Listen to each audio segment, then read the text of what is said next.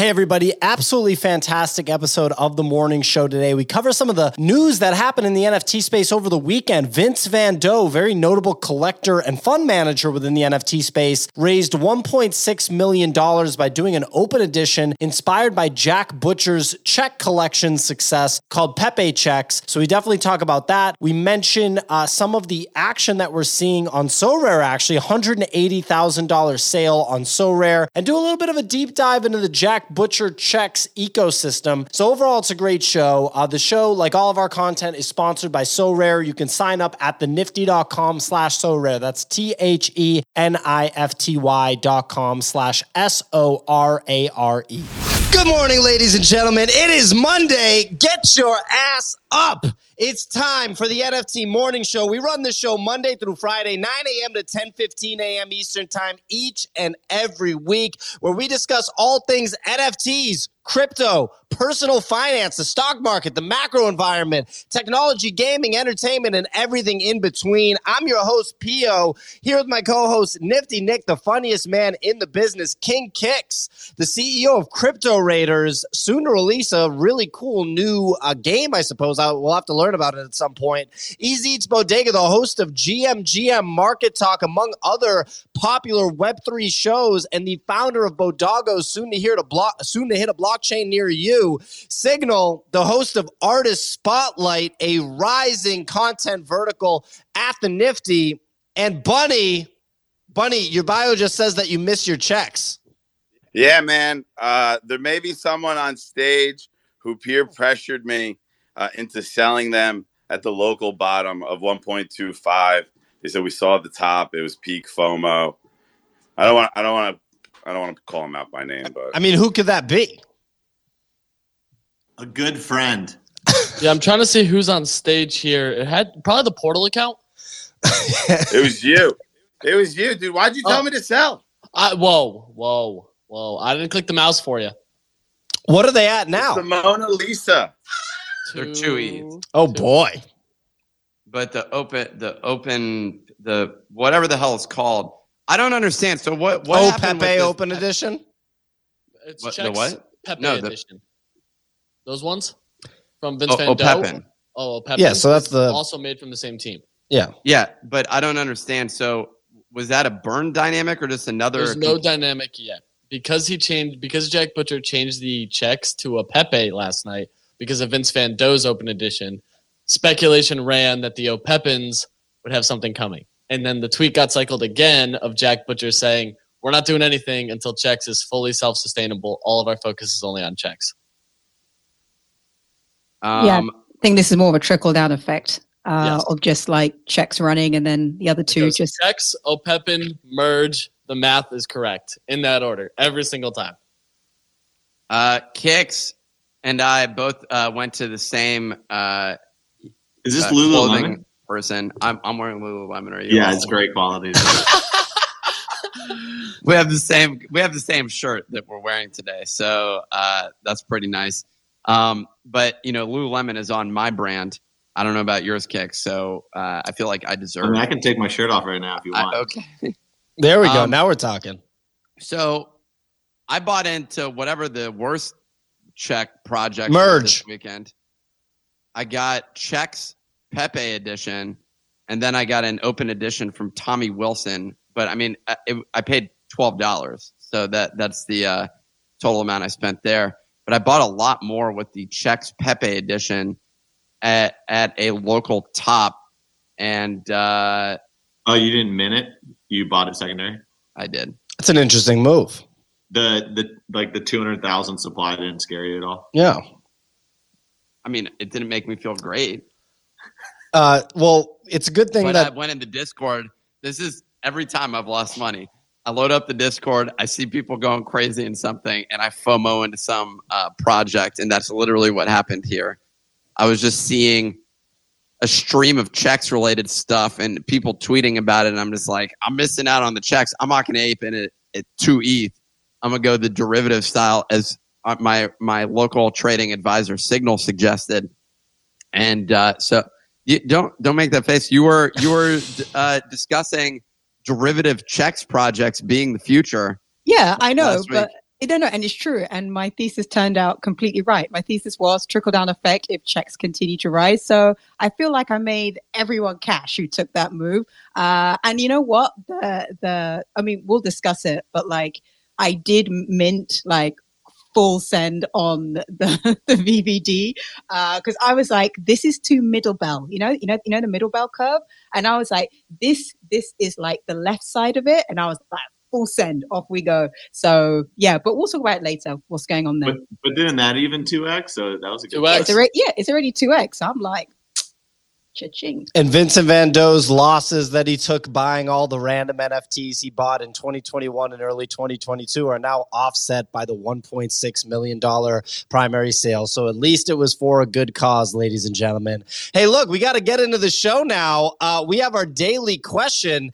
The daily question today, I'm going to pop it into the comments right now and pin it to the top. What is the best documentary you've ever seen? Nick, what's the best documentary you've ever seen? I watched so many, dude. It's difficult for me. The real question, the metric for me is which one causes you to change your behavior. And the one that did that for me for about 48 hours was a vegan one. I'm blanking on the name of that. Some vegan propaganda. Very nice. And I watched it. I decided spontaneously that I was now a vegan.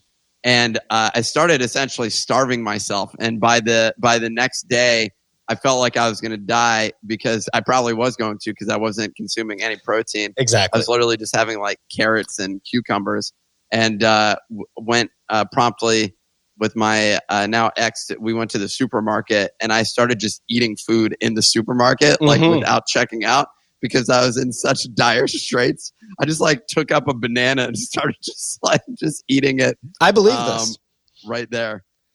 So that was what I dealt with as a result of some of the. So that was it was a good documentary. It transformed my life for 48 hours, and what was the last documentary you saw?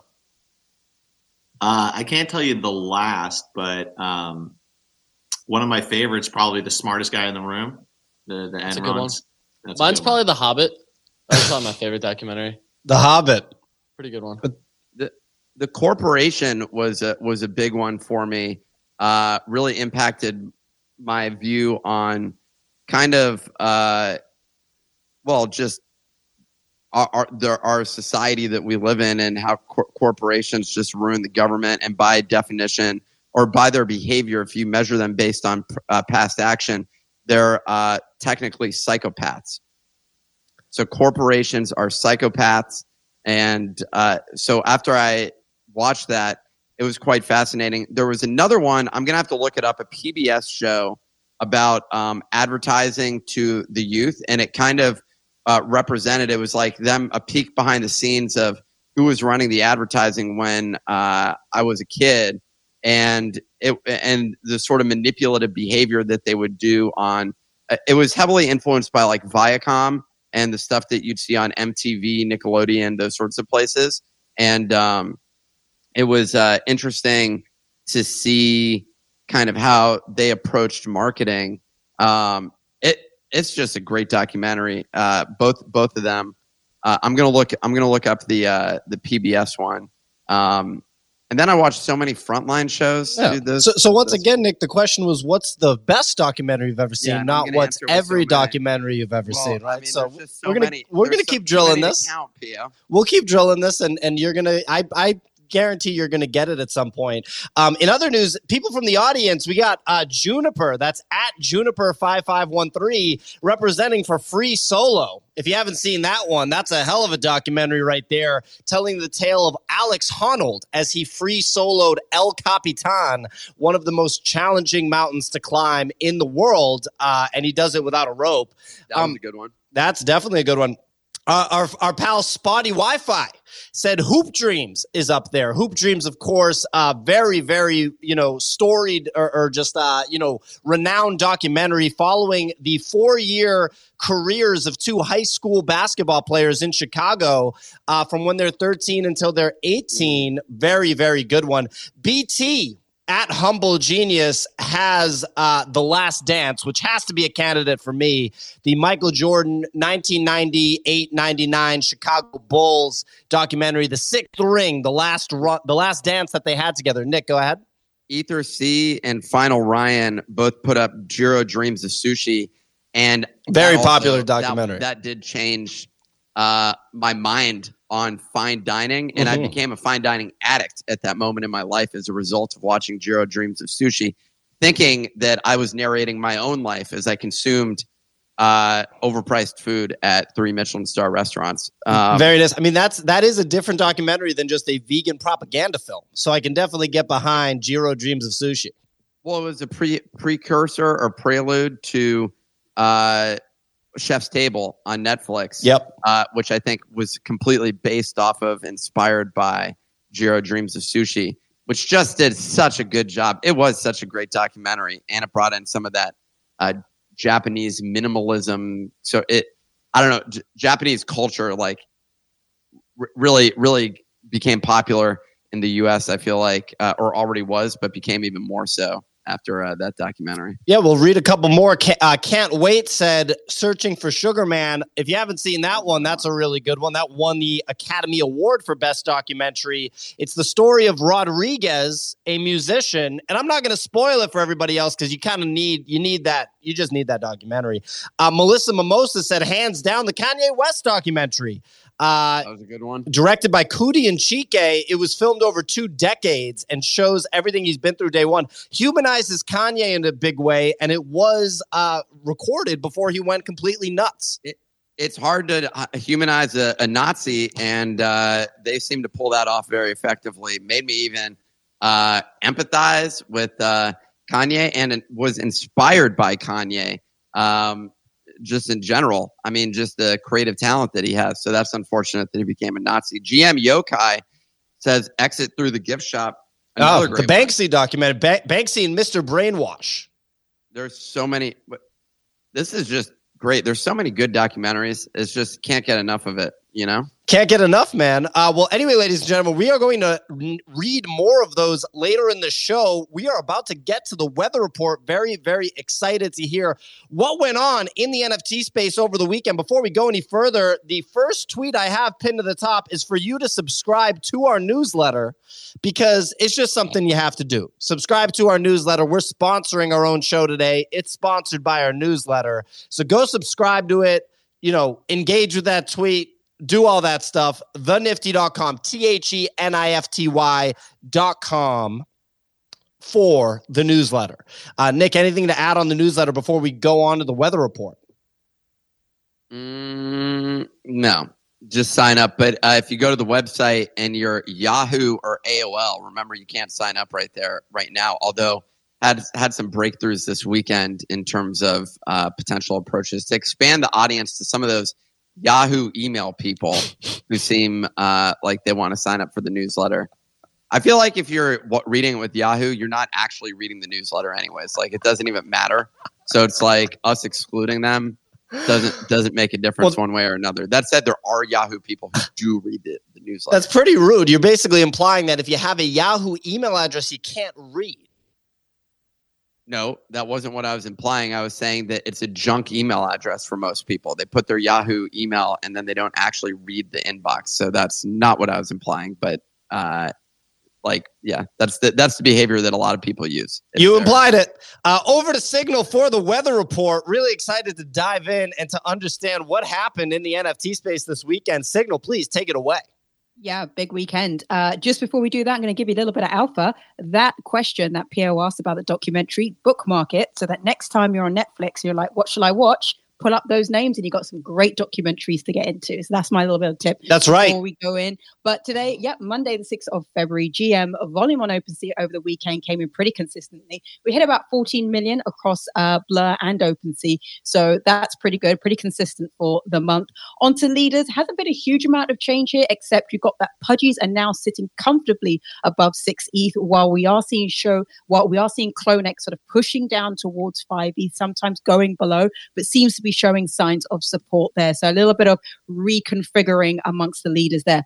Over the past 24 hours, well, you got checks that obviously we've been talking about that hit 1.7 all-time high last week. Obviously, it's now broken that after the whole Vincent van Gogh Pepe checks extravaganza. Several big sweeps have come in, pushing that floor to new highs. And as well, a check edition number 2 actually sold for $85,000. So we're getting the people who own the low serial numbers not even wanting to sell them for punks. They're just holding onto them as checks continue to soar.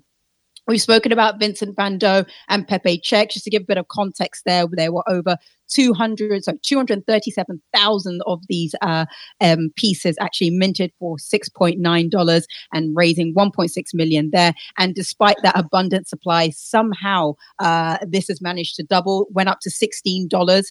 So it's now sitting at a 2x at around $14. So pretty incredible there. On to Bored Ape Yacht Club. Well, we saw a big sweep come in by 9gag's CEO there. He bought 8 apes for $1.2 million, including 2 trippy apes. The rumor here is that Ray is going to be using these apes to raffle to the captain's holders. So if you're captain's holder, good luck there. And then lastly, on to 10KTF. The Genesis tags have been seeing a nice, slow, consistent rise in price. The rumors are circulating that the G tags will be burnt for a PFP in the future. Everybody gets very excited there now that it sits in the Yuga Labs ecosystem, obviously with people behind that. So the G tags, which were around 0.7 last week, are now nicely sitting comfortably above 1 ETH at 1.15. Onto crypto, things are pretty steady there, so don't need to go too much into the numbers. But overall, the weekend was, I would say, a fantastic weekend. You had buys at the high, buys at the mid, and buys at the low. So lots of plays, lots of choice as to what you could have done. Plays for today, looks like we've got the Rug Radios PFP. That's going to be minting today. And we've got some art blocks curated. So I'm sure we will continue to see some action there. Back to you, folks. Absolutely. Action-packed day today, Signal. Wonderful weather report, as always. Some other updates from the newsletter that I told you to subscribe to earlier, thenifty.com to subscribe to the newsletter. Signal already mentioned it. Art collector Vince Van Gogh made $1.6 million with his derivative of checks with the Pepe. Vince Van Gogh pulling it out there, making up for every bad trade he's ever had. That guy's rolling in it at this point. Got to mention this. Ryan Carson, host of the Twitter Space Daily Dose, faced intense criticism from the community, the NFT community, after investors raised concerns about the way he promoted his project Flux before fundraising was complete.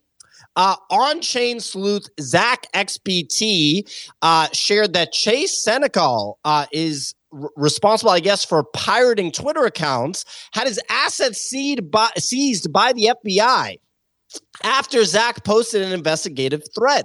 The FBI took crypto, a Bored Ape, and a Doodle, and all this other stuff. Is Zach going to get a job with the FBI? That's what I wonder. I wonder if he's in talks with the FBI at this point, because XPT and FBI sound pretty good together. YouTuber Logan Paul and his associates were named in a class action lawsuit over his alleged fraudulent CryptoZoo NFT project. Well, look at that. Other stories, So Rare, our sponsor, had their all-time high sale. $186,000 for a Giannis Antetokounmpo, one of one unique So Rare card. That's the Greek Freak for all of you non-NBA fans out there. The best player on Milwaukee, not as good of a team as the Boston Celtics, but you know, pretty big sale right there. Other than that, Degens, the good old boys, OSF and Mando, have announced a Grant Yun collab, so we'll have to see what that looks like, apparently with Degens, so that'll be interesting. And Elon Musk announced that Twitter is going to share ad revenue with creators. Sounds good for people like us. We'll have to see if it's like $1 or if it's actually something, significant. Those are your updates. Nifty. Oh, Kicks. Kicks, you got a question before Nick takes it away. Pio, I got to hit you with this because this is a news story right down your alley. Remember how I hit you up about Bitcoin NFTs? Yes. Oh, yes. We forgot to talk about that. Yeah, they've figured out now how to embed NFTs in this thing called the ordinal or whatever. Ordinals, yep. And you can't like, there's no marketplace. You have to like OTC trade them all. But the day I hit you up about it, there's like BTC punks. They've done 100x in like 4 days. 1.6 and $1.8 million sales last night on those. Oh, holy shit. Well, my rear Pepe still aren't moving, so I don't really know if. How did I miss the punk? We had a conversation last week about Bitcoin NFTs, and I was like, I don't want.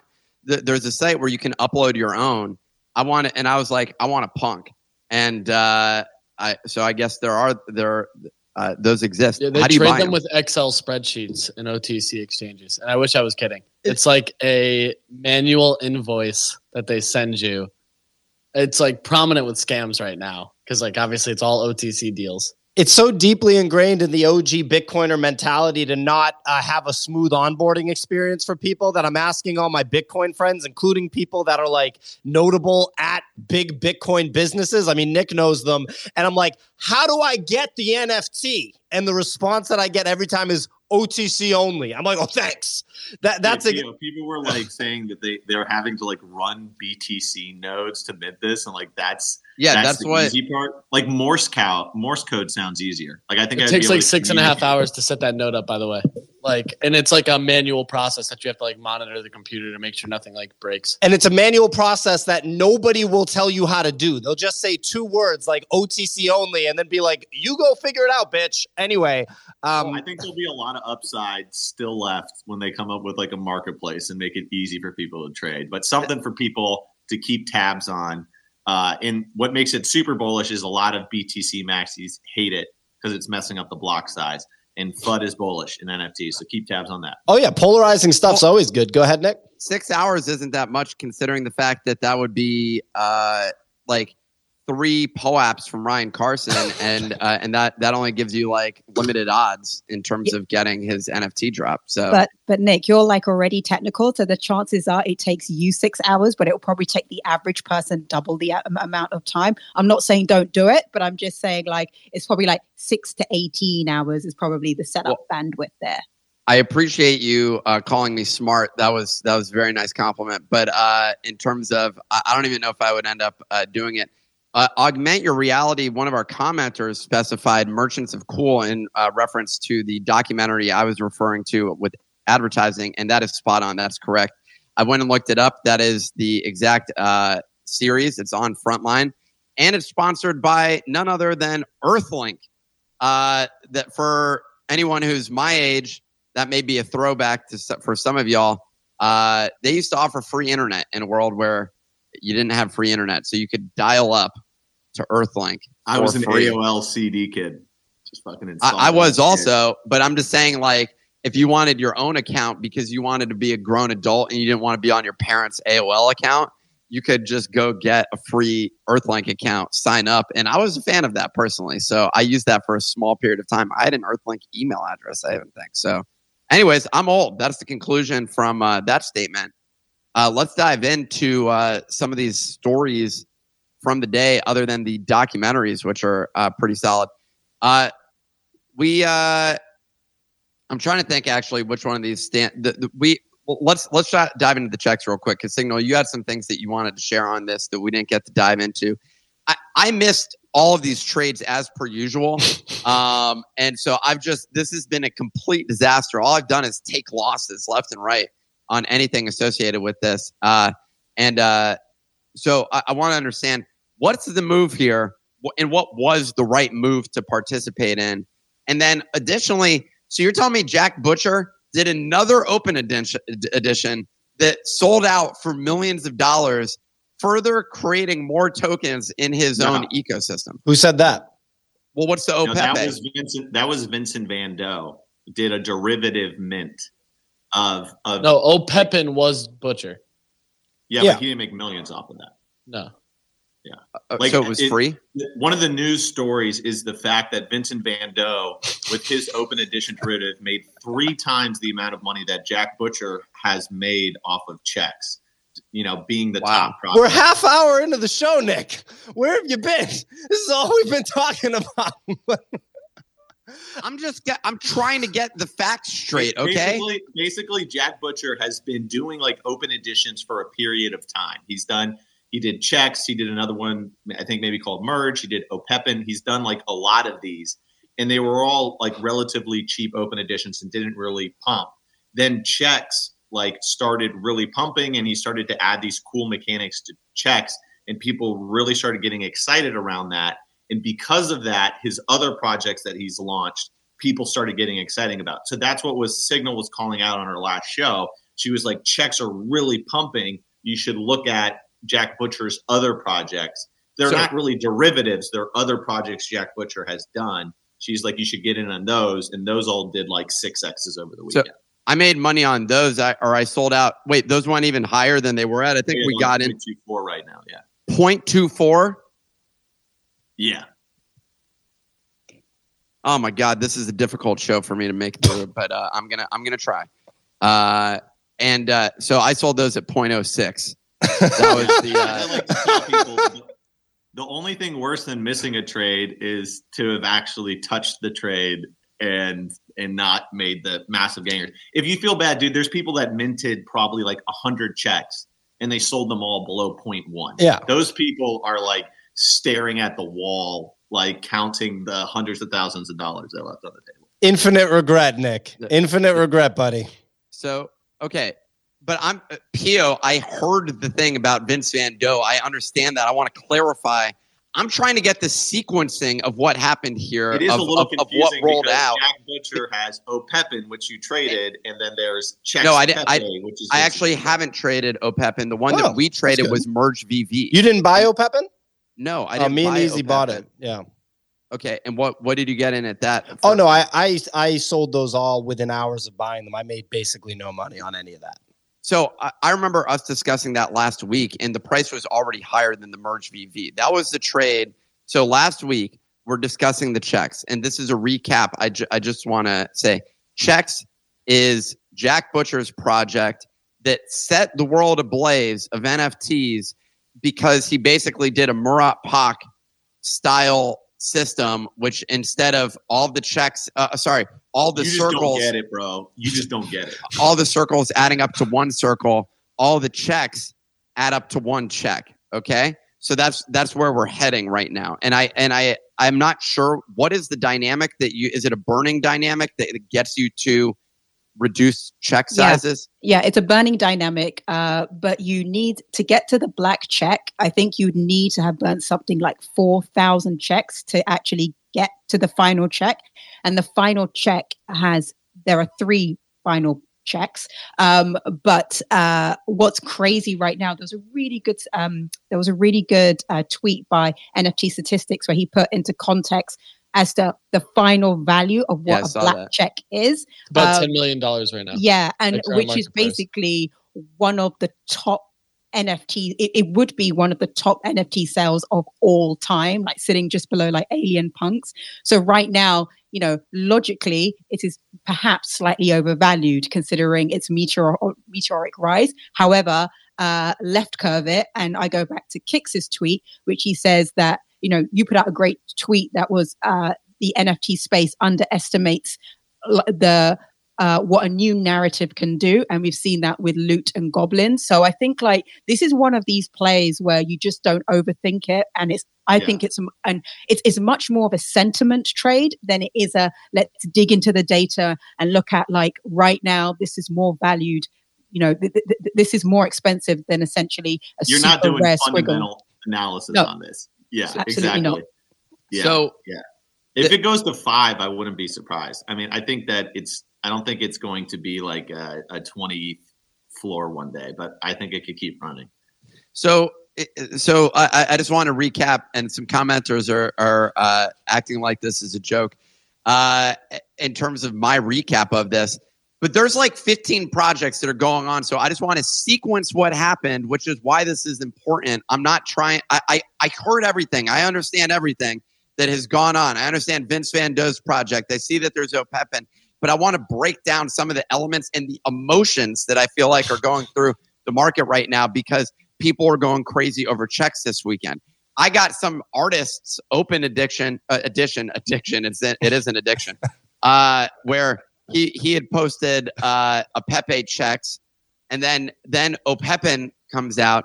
So what I'm trying to understand is why not finish, or are the checks fully self-contained and there's no more action for Jack to take at this point? It's really just like you collect them, you burn them, you end up with a bigger check, and there's no it's coded. There's no burn yet. Okay, so I mean, it's clear that there's some other action because if you go to that checks account, you see Pepe in there. You see some of these. He's changing the metadata each day. So right now, if you squint your eyes and lean back, it's Mona Lisa. Yesterday, it was Pepe. He's done a few others. So basically, he just takes every derivative he sees and changes the metadata so that it's a new picture. So my question is why not focus on that? It's very cool what's being done there. Why introduce Opepin? Like, why did that have to show up? Opepin is earlier than checks, is my understanding. Oh, so Pepin. Basically, there's no connection between the projects. People are just buying it because just like Bored Ape pumps, you're like, oh, I'm going to buy a kennel because like the whole ecosystem, the whole family of NFTs is going to pump. That's why people are buying the other things. I got it. So Opepin fall into the same category as Merge VV. I just bought the wrong one and got Merge VV instead. I thought you bought it, man. We all bought it on the show. Merge VV went up 7x from when you guys bought it. Yeah, I did decently on that. I don't regret the trade. I didn't get Opepin, but anyways, okay. So now this makes a whole ton more sense. Nick's back aligned on the train. Let's proceed with the show. And the rest of the checks I just want to take note of is the derivatives that are going on here. 250,000 of these. I just aped in because I was freaking late to the game and I saw our Discord operating in or aping in, and I think I top ticked that project on the nail once again, which was great. So he just tweeted this out, and there was a limited time, but he has such a large audience that far more people. Once again, there's the rumor mill, the rumor narrative mill in NFTs is very, very, very, very strong. Some people were postulating that this open edition was going to be so that they can try to get the black check in Jack Butcher's project. And some people looked at the name of the contract and it was called Project X, and so they were like, oh, this is the thing. And then Vincent Van Dough said, no, literally, I just created 50 contracts back when OpenSea did the grandfathering in of enforced royalties. And then people are like, are you sure about that, buddy? So yeah, I think some people think that there's something coming with this project. Go ahead. Sorry, just to add to that, another thing that was weird that you don't normally see is that Jack changed it to Pepe checks while the edition was open, and you wouldn't really expect that. From an experienced player like BBD, you would not expect that.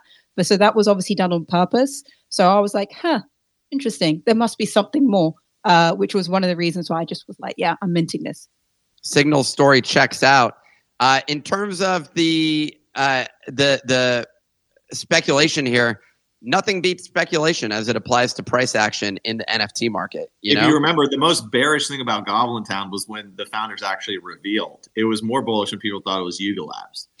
So you don't want to get too close to the delivery. The speculation is a magical. Speaking of Yuga Labs, Sewer Pass is about to break 3 ETH here, and Gabriel Layden just pulled up and has the second highest score in Dookie Dash as of today. 18 minutes ago. He just tweeted it. I saw that. 875. What? Who does? First with 928. Gabe Layden. You think he actually did it? Yeah, I do. Not even kidding. I do. I genuinely do. You have to understand, Gabe Layden comes from mobile games. Has some of the highest downloaded mobile games ever. So I don't think he scored it himself. 0%. No way. No way. I bet you he did. My money's he did. Because he's good at mobile games. He just confirmed it's not him. Damn, I was betting it was. Just confirmed. You just said you owe me 5 ETH because of that bad bet there, Easy. I mean, hey, I'll just give you something to buy. You'll fade it, and you'll burn the 5 ETH anyway. Blade is saying he doesn't actually have the highest score. Yeah, bro, I'm like a platinum in Valorant, and I'm not getting top 15%. Dude, just saw him. Yeah, so he just paid somebody to do it, which is great. He probably paid that top gamer guy. He was like, "Yo, do you want to work for me for one day? Go beat your own score." About that, what's really cool about that is this is actually Axie Infinity 2.0, if you kind of think about it, right? But instead of people hiring a bunch of people in the Philippines and just grinding, now it's on the other side of the equation where they're hiring pro gamers, high level, well paid people. Yeah, and I think it's actually probably the start of like a trend, and there's some like really powerful synergies there because like this just got a bunch of people like in gaming, like traditional gaming, to like look at NFTs and like see that attention. So I think like people really got to give Yuga Labs like props here. And once again, people always like flood it like, oh, it's not like a Call of Duty style game. It's like it's not supposed to be, but like the mechanisms behind it, like where you can delegate access like for other people to play and stuff like that. Like there's some good technology here, and we'll probably start to see some of this stuff tie into like Other Side and other things that they're doing probably. Well, real quick, and we got to throw to Node who has his hand raised and then Bunny, but it's kind of like how before the UFC, there wasn't really like a place where martial artists could go and like make proper money, like actual money. And then you open up the UFC, you find out guys are starting to make money. And there's a guy that's been training in Brazil for like his whole life.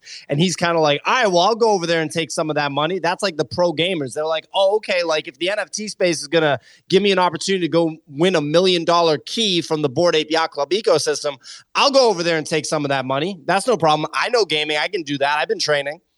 Yeah, Pierre, there's a pro gamer that has like 4 of the top 5. Yeah, Mongrel's spots. the one who has 4 of top 10. We were looking at it last night. He's got like one up until the Gabe Layden one. He had 1, 3, 4, and like 13 or something like that. And we were looking at the numbers of what he's made. He's made over $1 million in Fortnite wins, but that's over an extended period of time. But he Winning also is one has game. content, right?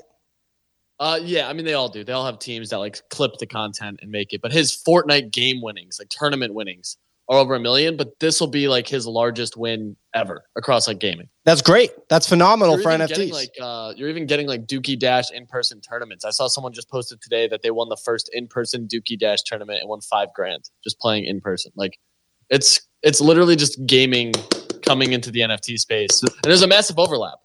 Let's go. Nick, you want to say something before Node goes?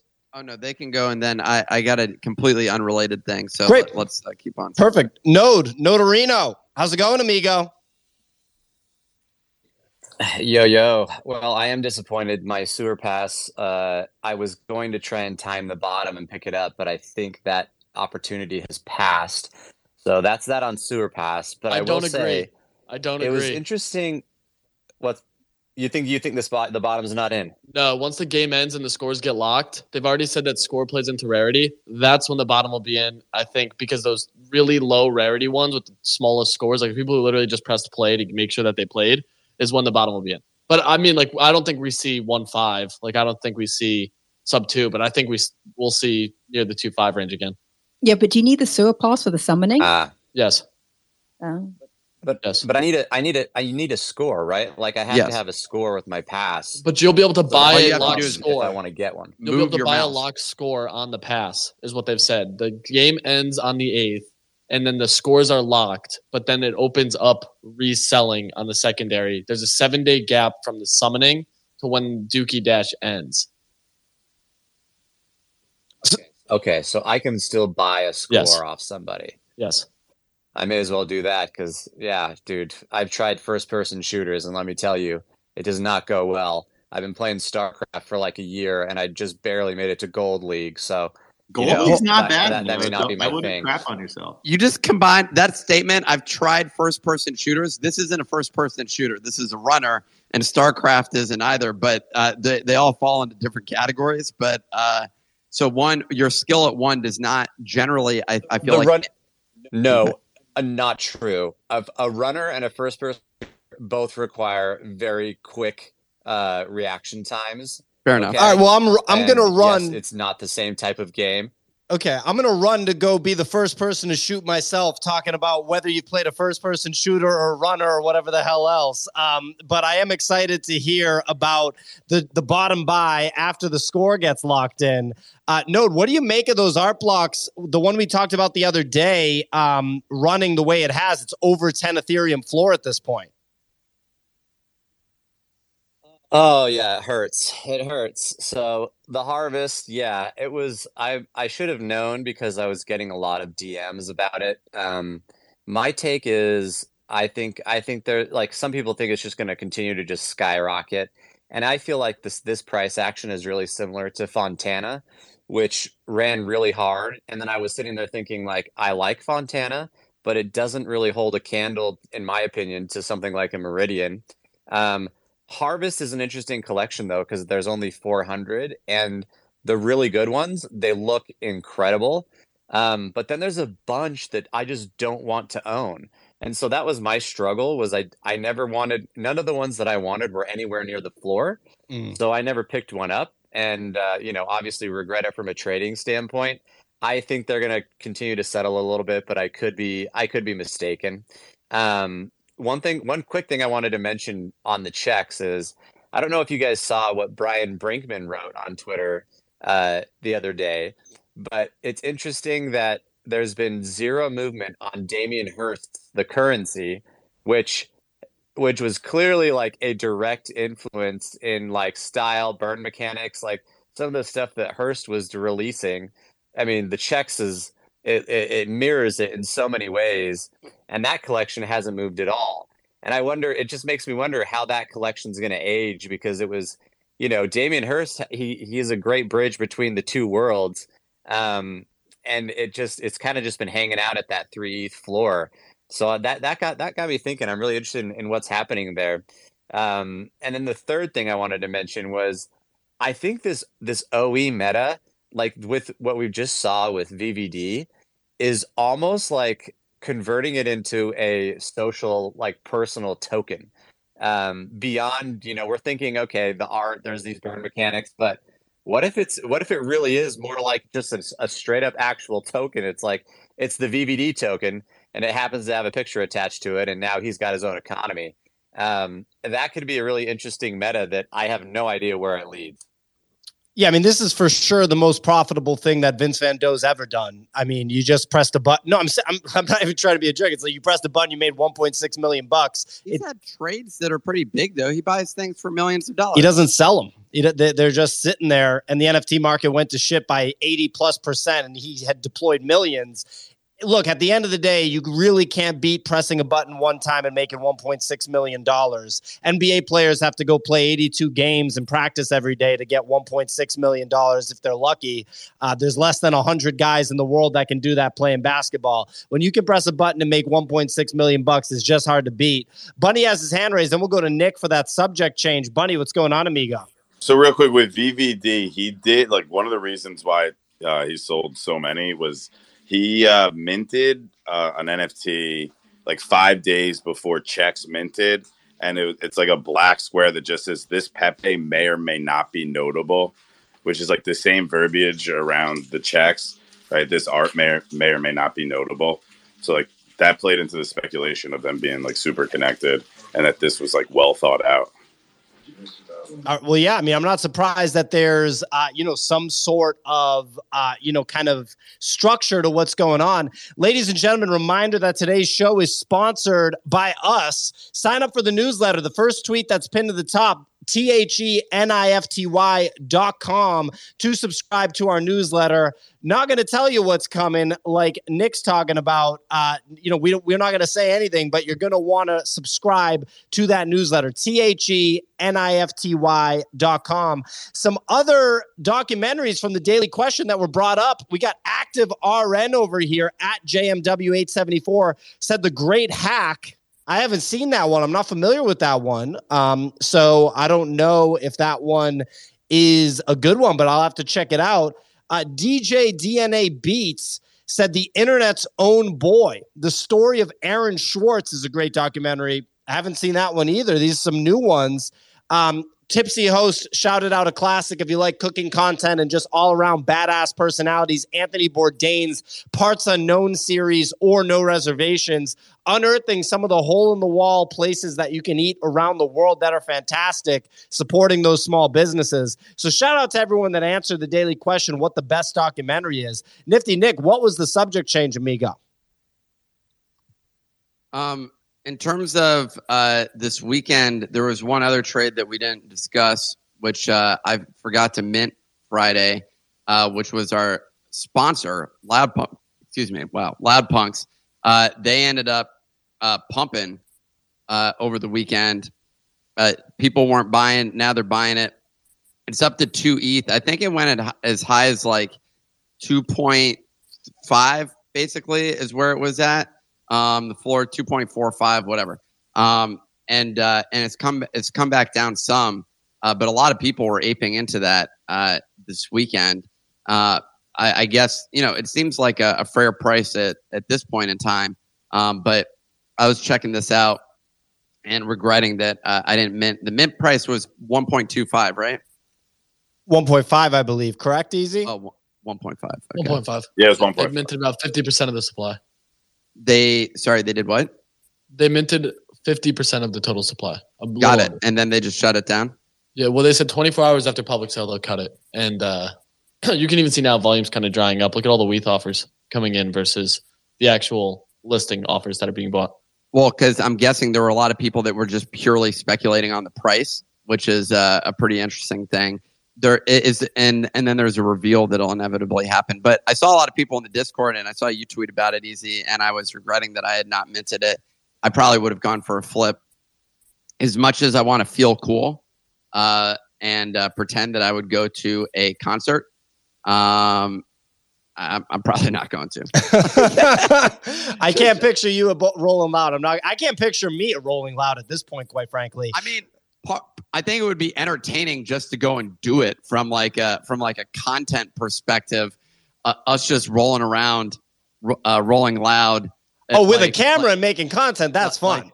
Like we're some bosses or something like that. Getting in the VIP section. I mean, as we're discussing that, we're gonna do it. We actually got to do that. We got to contact them and be like, dude, we need backstage passes to your concert. And like, I'm gonna be like, so what's your name again? And everyone's gonna know, like, it's like Rick Ross Scott or something like that. You're gonna be like, never heard of you. Wow, I'm in love with this idea already. Just like Nick, full confidence. Like, ladies and gentlemen, you need to understand, Nick does not give an F. Nick will literally walk up to actual Travis Scott and be like, hey, how are you? I'm Nick O'Neill. How you doing? And he's like, hey, I'm T. Scott. Like, what's going on? And he's just like, oh, I'm not familiar. I haven't heard of you. Are you a musician? What do you do? But we're here doing a documentary trying to find out what people think about Rolling Loud. What are your thoughts on this event? And have you ever been involved with it in the past? And then isn't he the one that, like, didn't Rolling Loud get into some shit or that was a different concert that Travis Scott was at where the people Astroworld, his own festival. Oh yeah, in Texas, in which that was really bad. Unfortunate incident. Yeah, that was really bad. So Signal has their hand raised and Kix physically has his hand raised. I feel obligated to throw it to him, Sig, because he's physically doing it. Signal's virtually doing it. But let's go to Signal first. She had her hand raised first. Oh, go ahead, Sig. Yes, virtual versus physical. No, it was just a quick question. Easy. Are the tickets for the concert, for the festival, are they airdropped, or is it that it's just this? They haven't one announced pass? what it'll be. I anticipate it's actually going to be the pass in some capacity, because this one pass is what you're going to be utilizing for all events. So I doubt that they give a singular one, because they've also mentioned originally they said there would not be a renting mechanism, and they've kind of gone back on that, which like Delegate Cash probably would have solved that anyway if you use that for kind of renting it out, which I think like is probably the most EV positive play. Like rent it out for $500, give somebody VIP for half the cost of what actual VIP is, and now they'll make $4,000 off the 8 events versus cost. Like this was such a no-brainer EV positive play that I should have just bought. But I mean, okay, if you're off by, sorry, go ahead. Sorry, as a finish this point, if they do announce and then change their mind that the ticket gets airdropped separately from the NFT, I think these are massively undervalued. But that news would have to come in because it's not priced in, and then essentially it's just a dividend that drops into your wallet every single year for the concerts around the world. But they'd have to do that news. And Easy, it's like the way you're communicating about it is though you've like missed this trade, but it's only up like 0.5 ETH. To me, that feels like a worthy bet. Like it feels similar to when we bought the shoes from Artifact that we're never going to get, or when I bought the Adidas stuff and I got the tracksuit 15 months later, 14 months later from Adidas. Who, let's be clear, that brand has one job. They create clothes. So like, and this was literally just a tracksuit. Like there's nothing special about it. There's no like technology built in. It's just a tracksuit. It's literally just a tracksuit that doesn't fit me, I should add. But it was pretty. And then the beanie's like kind of small. It's not big enough. I don't know. It felt like I went to like TJ Maxx and like picked up so like the like discount version of a tracksuit. I don't know. I'm like disappointed on that. This one seems like one of the most real world things you possibly can get, and like inevitably they're going to deliver value to these passes. I don't think they're making that up. This is kind of the first example of a brand outside of Web3 coming in and actually, well, besides Gary V's conference, right? But I mean, that's also, yeah, I mean, Gary V's conference is a decent example, but it's like, this is one where it's already an established concert. It's already got social value. It's got cultural relevance. Here's an NFT that gets you into all of them, anywhere in the world, forever, VIP, blah, blah, blah. On the tracksuit, so do you guys remember that Adidas Into the Metaverse was trading at like 2 Ethereum plus maybe with Ethereum at $3,000? So now in hindsight, that was just for a tracksuit, right? Like what else was there? That's it. Well, there's going to be another burn dynamic, supposedly. I have no idea. I still own, stupidly, this garbage. And what's it at now? Well, the second one, if you burned, is worth more, which is 0.36. Oh, actually, no. The original one is 0.36 is worth more because you can burn it for the tracksuit. So the tracksuit is valued at 0.07, but I don't think you can do that anymore. So it doesn't even matter. But like, I don't know. That one's weird. Where I really feel the opportunity lies, and I was looking at it this weekend, is the super high-end brands. Like Tiffany with the Punks drop, those NFTs, so those have been claimed. I saw that Drifter Shoots has sold his NFT for over 5 ETH, basically, after he claimed the actual physical, which means that like people are valuing the NFT collectible version of the Tiffany NFT at nearly $10,000. That's like an insane price. And so maybe they're anticipating that there's some other value that's going to come from that. I don't know, maybe a discount on some Tiffany item. But I think of we've always discussed it with like Rolexes and things like that. It just seems like that's an opportunity for just the high end brands. We saw the watch one that we discussed last week with the brand that I had never Hublot as the French say, which like you'll never catch me rocking one of those things. Frankly, you're not going to catch me rocking a Rolex. Apple just came out, said they're making or it may have been a leak. There's a higher end version of the Ultra coming out, which is even bigger than the one that I have. And I don't think how many people are mountain climbing? Like not many people. You may as well just super glue an iPad to your wrist at this point. Like, my God. I was thinking legitimately, I'm like, wait, hold on. Actually, so I have another Apple Watch. Why not turn that into a necklace, like a pendant, and just like put it on there? And that's like your thing, basically. You just got it sitting there rocking the digital form. You got to charge your necklace every day, though. That's kind of annoying. But it was a thought. It crossed my mind, and it reminds me of who's the guy that had the clock? Flavor Flav. Flavor Flav. Of Public Enemy fame. Yeah. And exactly. The Flavor of Love, popular reality show in the early 2000s. That was a VH1 classic. Yes. That one was really good. VH1 was, hot on the scene for a moment there. It was. And it's no longer. I can't say that MTV is hot on the scene either at this point, but it was a thing. Anywho, other subjects going on. Well, Signal had her hand raised. Sorry. Go ahead, Signal. You almost got in trouble, Nick. No, it's a crusty hand. So I took it down really quickly. Oh, and now I'm trying. That was earlier. That was earlier. She had her hand raised. So sorry. As I was saying, P.O., we didn't discuss this. Well, you mentioned it. It's worth noting just once again the So Rare card that sold for $180,000. That beats, what was the previous sale top, like 50 or 60,000? The number two, I got to find out. There was an Anthony Davis card that sold for the all-time high, which just got beaten. But that was a John Morant that sold for $50K a couple weeks ago. I've been watching there's this guy on Twitter, the collectibles guru or something like that, and I'm blanking on his name. And he really focuses on like sports card collectibles as well. But he was like, which one of these things would you rather have? And it was like a 5 out of 10, 5.5 scored comic. Like it was X-Men original. or Yeah, it was X-Men or Spider-Man or something like that. Or would you rather have a CryptoPunk? And I was just thinking about it, and I'm like, I'd rather have a CryptoPunk. Now, obviously, I'm like heavily biased, but it's just a better, I don't know, it's a better asset to me. And it made me just like all the more bullish on NFTs, just watching that experience being like, you know what? Like, I'm glad, A, I have a punk, but B, I think that the NFT space has a lot further to go with this sort of aspect of things. What I wonder about with the So Rare side of things, I mean, I guess what's been fascinating to see is that an ecosystem that has free NFTs, aka unlimited supply, is able to also have assets within the ecosystem that are worth value and increase in price. We saw this not work with Top Shot, and I think the reason that Top Shot messed this up was every single item in their ecosystem was viewed as having value. So you're getting this thing that like is valuable, and they ended up just diluting the supply of all of them.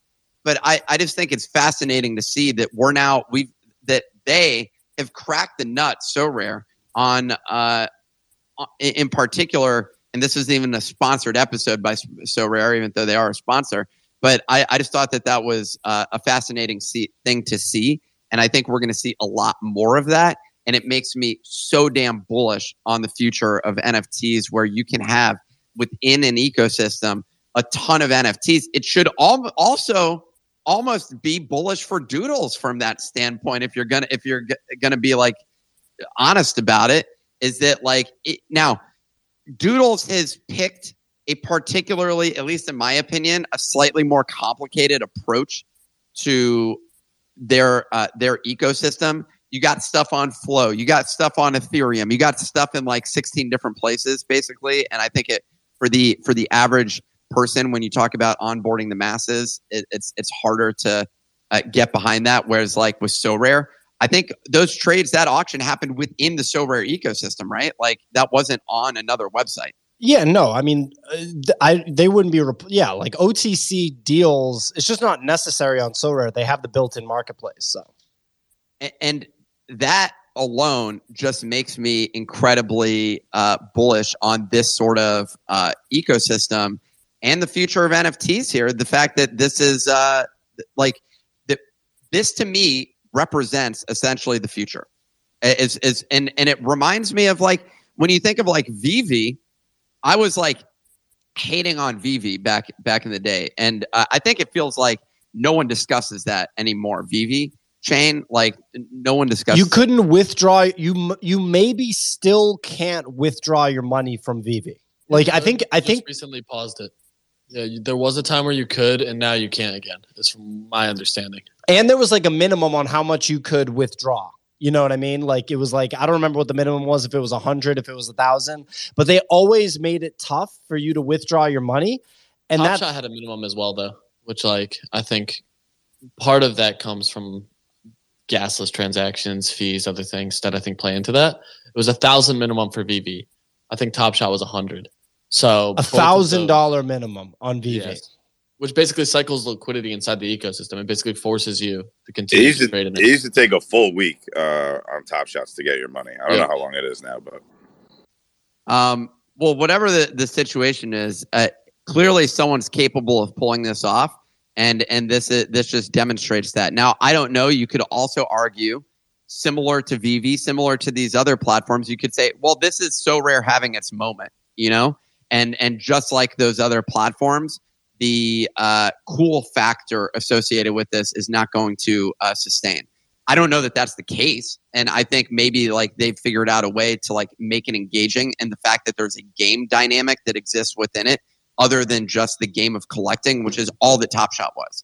That's all that exists within Top Shot is, hey, I collected one of these and now I try and sell it. And now I just own this thing. Whereas with So Rare, some of those cards actually give you an advantage when you think about it, when you have some of those more rare items, because you have this better player and it's harder to get those cards. Like if I could get the Steph Curry card, although they're not doing so hot right now, but if I could get the Steph Curry card, I'd personally want it. And so that's the I don't know. I think that it's fascinating. I think we're going to see a lot more of this.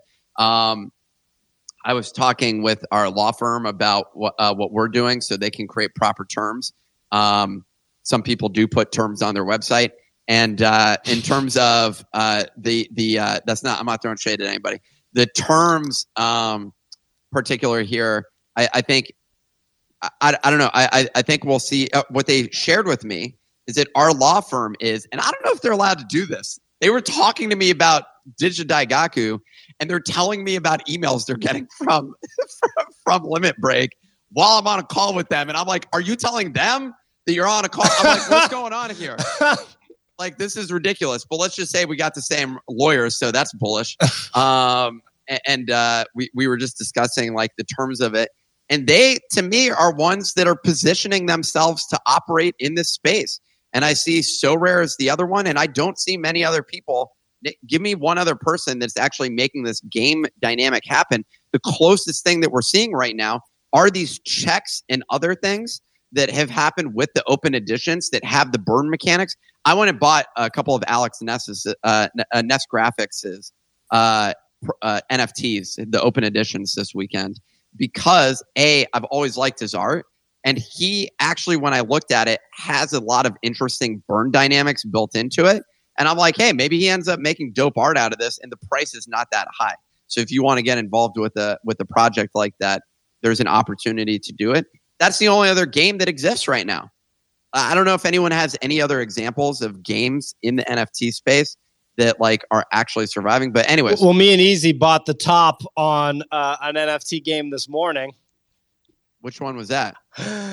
Easy. It's Trident or whatever. Trident Pseudo Krakens. I'm looking at the chart right now because there is an Arbitrum token, and this thing is just cooking. So that's what actually led to the price action last night on it. I'm sorry, what's the name of that project again? It's called Pseudo Krakens. On another chain. No, it's on ETH. Tokens on Arbitrum. So they have like 7 or 8 Medium articles already about it. It pumped last night. Me and Pio both just kind of FOMO'd in at the top. Happens to the best of us. But I actually averaged down again for the rank 10 at like somebody floored it. So I just bought another one at 0.24. So I'm in for 3 at the moment. We'll see how it pans out. The art on the NFTs look garbage. To be honest, it's like, I mean, bro, art is. It looks so bad. I couldn't give less of a shit about the art. Okay, well, I don't know. I feel like it gives you an indicator of what's to come, and when it's like $5 pixel art, basically. And maybe I'm throwing shade. My apologies to the pixel artists who invested a lot of energy in the 5 different colors of an octopus that they made here. But it looks pretty bad. For those that are listening, it's called Trident Pseudo Krakens. And if you search on OpenSea, you'll end up finding that. I'm not participating in that one. But like, does anyone, like, you're not easy. You're not like saying that this is a project of the caliber of SoRare or something like that. You're just aping into, this is like some degen project, right?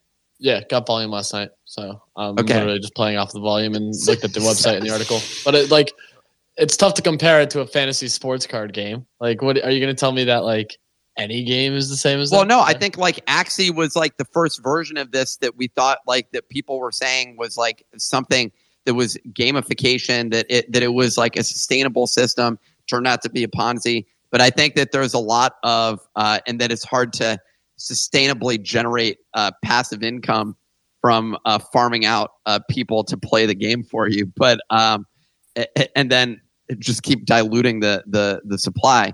I just think that this is a trend we're going to see a lot more of, and we're seeing basically this is the first real NFT gaming, I think, real sustainable trend that we're actually seeing begin to evolve and emerge. And that's the thing that I just wanted to call out, and I think is exciting about what's going on there. So anyways, Nick, I think it was you who mentioned Brian Brinkman before. He announced a blockchain-based game called Cloud Poppers. You can sign up at like levels.art. It looks pretty cool. Because his art always has clouds in it? I guess. And so that's like a recent thing? Yeah, they announced it this morning. Oh, I see it right here. It looks pretty dope. All right, well, we'll have to sync with Brian on that one. We're going to wrap in just a minute. I just had our pal Elio Trade. Seems like he's up early, West Coast time, join the show. Elliot, we haven't talked to you in a bit. How's it going, amigo? Hey guys, just enjoying the show. Very tired here, so I'm going to keep it brief. I literally just opened my eyes, but just want to say shout out to the Nifty portal and everyone here on stage. Thank you so much. Absolutely, man. Real quick, one word answer. Macro environment, bullish or bearish, Elliot? Yes. That's what I like to hear. Damn, the man has spoken. That's what I'm talking about. Nick, any closing thoughts for the audience? I'm going to take a bullish on this, PO, and sign up at thenifty.com. Look, I just dropped some alpha for you, okay? A lot of people didn't see it. PO didn't even recognize the alpha that I just dropped. We have the same lawyers as Gabe Layden. You're going to fade us? You're going to say they aren't up to anything over there? What? We need lawyers, dog. Do you need a lawyer? I don't know. Do you have terms on your site, on your project? Are you properly protecting yourself and reducing downside liability exposure? Are you lighting tens of thousands of dollars on fire on a weekly basis just to have phone calls with Gabe Layden's lawyers? Because if you're not doing that, you're not going to make it, okay? That's what all the big boys do, man. Light it on fire. Give it to the lawyers. It's not tens of thousands weekly, okay? Our legal bill is actually incredibly low, and I'm proud of that. Turns out that going with a firm actually has the argument that they have there for going with a firm is a pretty compelling one, which is that they have that in-house knowledge from working with similar clients. Like Gabe Layden. Where then they don't have to bill you for that contract.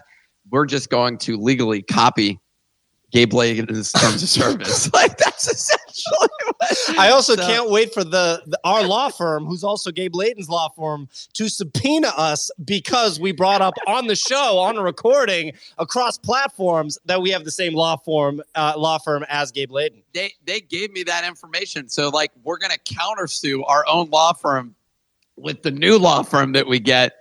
And that's going to be a bigger law firm. It's a recursive loop. It's actually beautiful. I have some guys. I have a team for that if you need it. There we go. Then we're going to get Elliot's law firm in the mix. We're going to tell everyone that we have Elliot's law firm, and then he's going to sue us. So let's just say, why are we investing in this? Because we're going to drop some stuff, and we want to be prepared for it. So if you're not on the list, get on the list at thenifty.com. Sign up, thenifty.com. Also, I saw Farouk earlier in the audience. I don't see him anymore. That guy's got to be stressed out. I saw some pictures making them look cool as fuck inside of the studio while they were preparing to drop, and it was him on a laptop with like giant paintings behind him. Very cool. That guy's looking very cool, you know? So we're going to do stuff like that, Nick. Just give it some time. We're going to have some big paintings. We just don't look cool enough, and I'm getting frustrated with it, dude. It is frustrating that like all these other people have full-blown professional photographers. We need photographer friends. Yeah.